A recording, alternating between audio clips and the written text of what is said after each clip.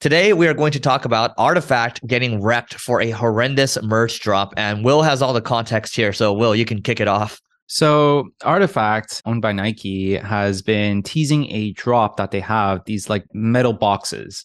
And these metal boxes were highly speculated. And at one point, I think they were at like 2+ ETH, and everyone's raving about it and whatnot.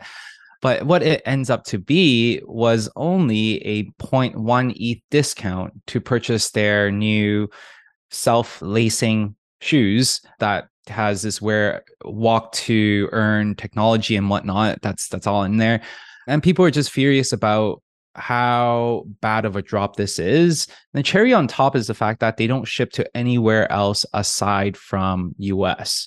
Majority of their holders, I would say 50+% of them, are international holders. So a lot of people are just thinking that not only do they not care about the Artifact community, the CloneX community as a community, but rather seeing them as just consumers.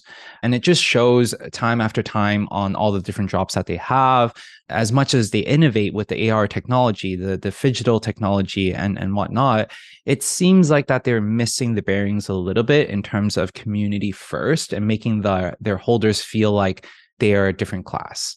Whereas everyone is seen as consumers right now.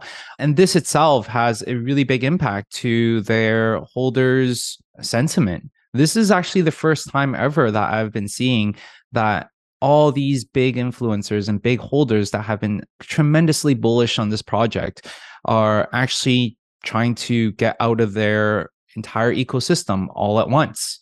People are like, hey, you know what? Check out my wallet. I want to be able to batch sell them.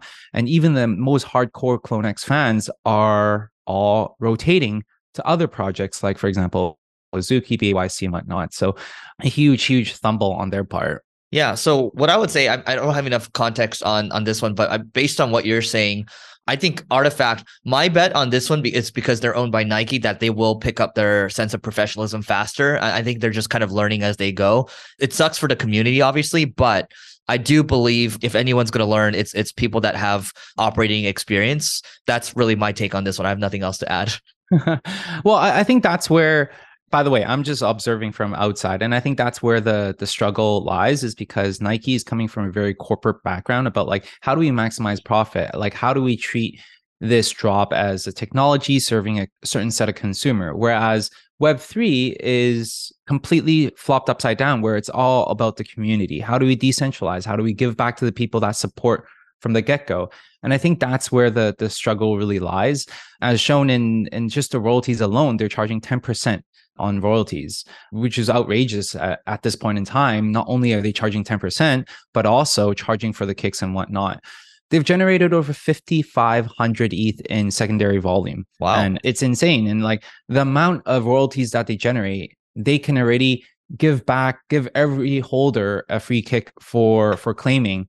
And that itself would turn this group of Web3 community into much bigger diehard fans, which trickles down into the next drops over time and whatnot. But it seems like that it's taking a big dump right now. The actual thing went from like 2 ETH right now to 0.2 ETH.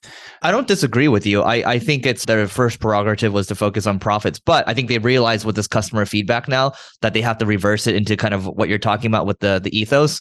So I agree with you on that one. Their creator fee is, I believe that's their prerogative. Like if they want to charge 20%, that's up to them. So I'll chalk that up to that's their decision. That's their business decision. Whether I agree with it, that's whatever. Yeah, I trust that they'll learn. I hope that they'll learn, because this is a 90% drop is pretty bad. So yeah, well, supposedly I think like they have been one of the leaders in the space, and it's not like a short period of time. So I definitely hope that they listen to the community and really be able to grow with the community as one of the top leaders in the ecosystem.